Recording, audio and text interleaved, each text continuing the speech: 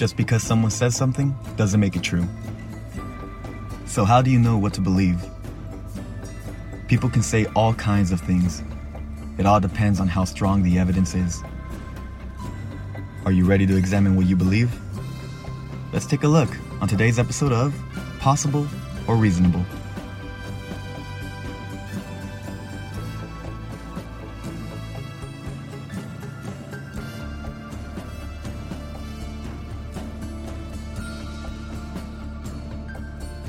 Thank you for joining me on another episode of Possible or Reasonable. I'm Jesse Fernandez, and today I wanted to share with you guys and talk about faith and what exactly is faith. I want to share what I think is the biblical model of true faith. Now, the content that I'll be sharing with you guys is what I've learned from Jim Warner Wallace, which I recommend you check out his work at codecasechristianity.com. You know, growing up, I would only hear the word faith either at church or in a movie, that was really based on religious beliefs. And I used to think that the word faith was believing in something that you can't see. The idea of you just have to have faith. And if you don't have faith, then you're not coming to with the right attitude or with the right heart. And I realized that my view of faith growing up was not entirely correct. As a Christian, I know that God is invisible, and I've never seen him. I've never had a physical encounter with God. And growing up, my idea of faith was believing blindly. And I had a lot of doubts, and I got frustrated many times due to my doubts and my unanswered questions. But the thing is, I never took the time to actually seek out the answers to the many doubts and questions I had. Every time I would hear the word faith, like I said, I would attribute it to more of a blind belief.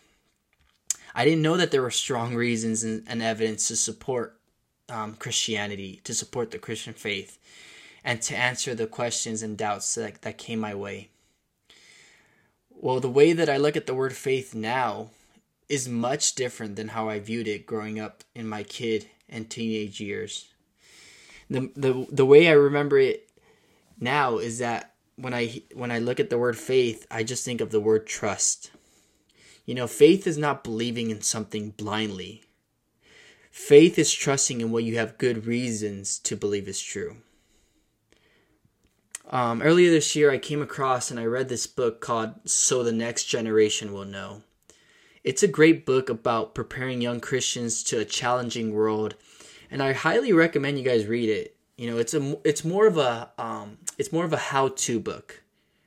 There's many books that are why books. Why this is true, which is awesome because it's needed. We need to know, right?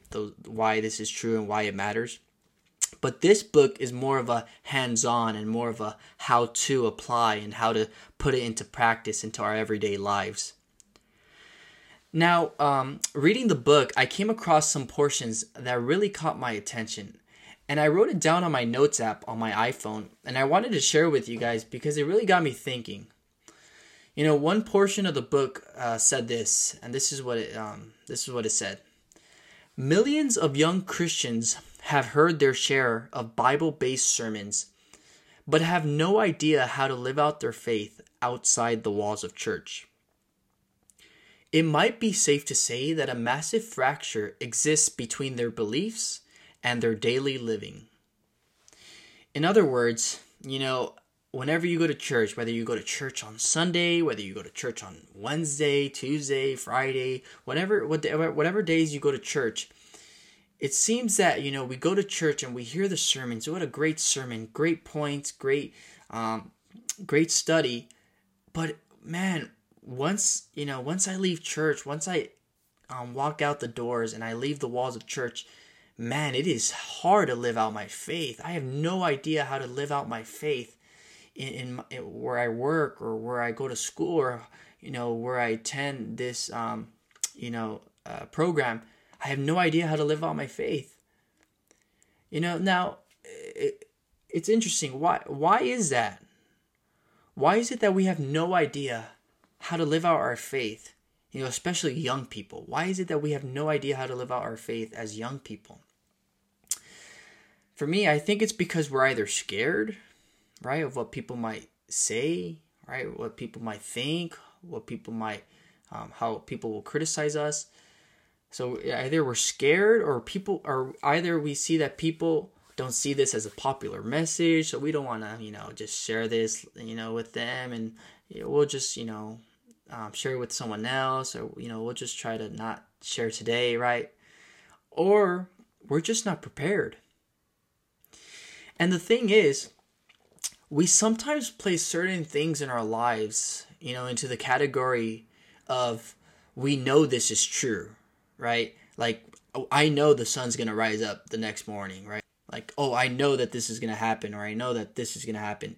There's many things in our lives that we place into the category of, we know that this is true. And I have a feeling that many Christians place their faith in God under the category of wishful thinking or of a blind belief. But you know what's interesting? In the church, we talk about our beliefs more commonly as matters of faith than matters of knowledge. Yet the word knowledge, or shortened version such as know, appears more in Scripture than the word faith. Biblically speaking, we're called to trust God with faith. But this faith it's not blind. It's based on what we know to be true. I think there are good reasons to believe in God, to believe in Jesus, to believe in the trustworthiness of the Scripture. Things that we can actually know and hold on to, rather than to believe something and not ask questions or believe it blindly. Now you might think, Jesse, did you forget about Hebrews chapter 11, verse 1? Because if you read that verse, that's where the true definition of faith comes into play. That's the true definition of faith. And, I didn't forget about that verse. I'm actually going to read it right now, and we're going to really break down what that verse is really talking about. So in Hebrews chapter 11, verse 1, this is what it says. This is what the author writes. He says, or the author writes, "Now faith is a substance of things hoped for, the evidence of things not seen." Now reading this, you might think, you see, Jesse? True faith is to hope for things without any evidence. To do this blindly. Right? The evidence of things not seen. The conviction of things not seen. So does this mean that the evidence doesn't matter? That true faith must be something that we don't see? That we're supposed to just, quote unquote, believe? Right? Don't ask questions, just believe? Well, it's always important when reading the Scripture that we stay in the context and that we always draw the conclusion from the text rather than put our own ideas into the text and have it say what we want it to say. So, what is the author of the book of Hebrews trying to tell us? What is the author trying to tell us? Well, it's interesting because it says that faith is a substance of things hoped for, the evidence of things not seen. And then it says in verse 2, "For by it the elders obtained a good testimony." Well, if you keep on reading in this chapter 11 of the book of Hebrews, you're going to come across in verse 23, it's going to be talking about Moses. And it's going to be talking about the faith that Moses had. And I'm going to continue on in verse 23 of Hebrews chapter 11. It says this, "By faith Moses, when he was born, was hidden 3 months by his parents, because they saw he was a beautiful child, and they were not afraid of the king's command. By faith Moses, when he became of age, refused to be called the son of Pharaoh's daughter, choosing rather to suffer affliction with the people of God than to enjoy the passing pleasures of sin, esteeming the reproach of Christ greater riches than the treasures in Egypt, for he looked to the reward." Verse 27, "By faith he, Moses, forsook Egypt, not fearing the wrath of the king, for he endured as seeing him, God, who is invisible. Now, how does that work? It says that Moses forsook Egypt, not fearing the wrath of the king, and it says that Moses endured as seeing him, he endured as seeing God, who is invisible. So Moses is seeing God, who by his very nature is unseen, is invisible. How does that work? How does Moses endure and see God, who is invisible? We can't see God, right? How does Moses do it? How do you do that? And I love what Jim Warner Wallace said and how he explained this. You know, we are to trust what can't be seen on the basis of what we've already seen. We're to trust what can't be seen on the basis of what we've already seen. Numerous times in Deuteronomy, in Exodus, in Leviticus, God told the people of Israel, and he told Moses, that they were to remember what he did for them and how he delivered them from the land of Egypt. You know, God would say, remember what the Lord your God did for you. Remember how he delivered you with his mighty hand. You know, God would say, I am the Lord your God. I delivered you. I took you out of that bondage. God would tell them that. So we see here, God is asking the people of Israel, he's asking Moses, he's asking them to recall what he did for them in the land of Egypt. God is asking them to return to what they saw so they can have confidence to take the next step of trust towards him. You see, this trust was built on what they saw, on what they knew was true. They were to have faith in God's unseen presence on what he's already showed them evidentially with signs and with plagues. Because the people of Israel remembered the plagues. They remembered the signs. They remembered the Red Sea being split into two. They remembered all these wonders and signs that God showed them. They saw this with their own eyes. So we see here God is calling them to return to what they saw evidentially and to trust God, whom by his very nature is unseen, right? And so this is not a blind faith. This is a faith that's grounded on good reasons, on good evidence to trust in God, right? So our faith is not blind. It's based on what we know to be true. And in this case, the people of Israel, they had good reasons, good evidence in trusting God, right? Because God's telling them to return to what they saw, to what they know was true. Now, if you say, well, you know, true faith, you know, you're not supposed to see it, you're not, you know, it's supposed to be evidence of things not seen. Well, then why did God tell them to remember this? Why did God remind them, hey, remember what I did for you. Remember the sign. Remember how I delivered you. Remember, you know, what you saw evidentially. If it's true faith, why would God tell them to remember it?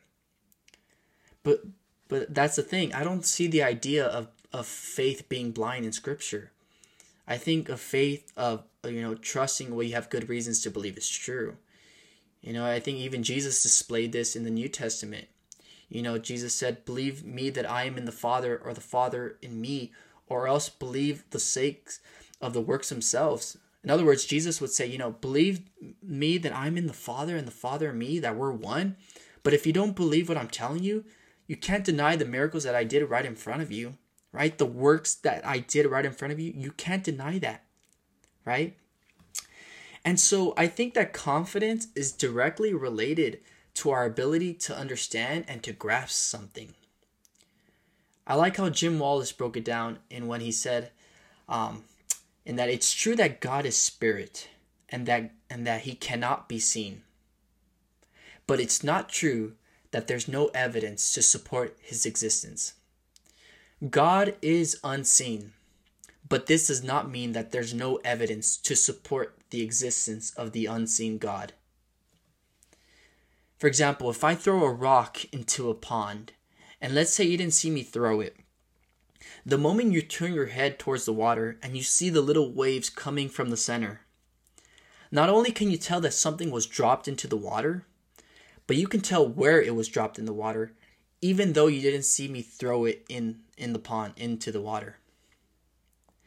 And so I think that the biblical model of true faith involves examining the evidence for God's existence, for Jesus' existence, for who Jesus is, and the trustworthiness of Scripture. You know, our faith, our trust in God is not blind, it's not unreasonable, but it's grounded on the good reasons, on the good evidence to believe that this is true.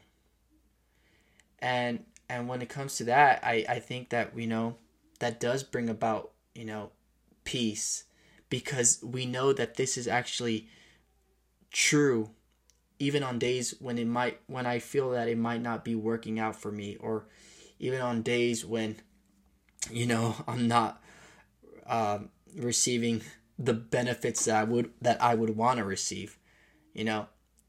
At the end of the day, this is objectively true, and it doesn't change on the basis of how I'm feeling, but it's true no matter what. And I love it because truth reminds us of what's really important. We all know that truth matters because we live each day as if it does matter. And so I just wanted to encourage you guys with that our faith it's grounded on good reasons. It's grounded on good evidence. It's not blind, but it's grounded on the wealth of good reasons and good evidence to trust in the Lord. I hope this episode encouraged you guys, and I'm just so thankful that that I'm able to do this, to share this content with you guys. But like I said, I recommend check out coldcasechristianity.com. Check out Jim Warner Wallace's work. I learned this from him. The content that I shared today is from his work, and just a good brother in Christ. And I hope you guys check out his work at coldcasechristianity.com. Thank you for joining me on today's episode of Possible or Reasonable. As Paul says in 2 Thessalonians chapter 3, verse 5, may God direct our hearts into his love and into the patience of Christ. God bless you guys, and have a great week.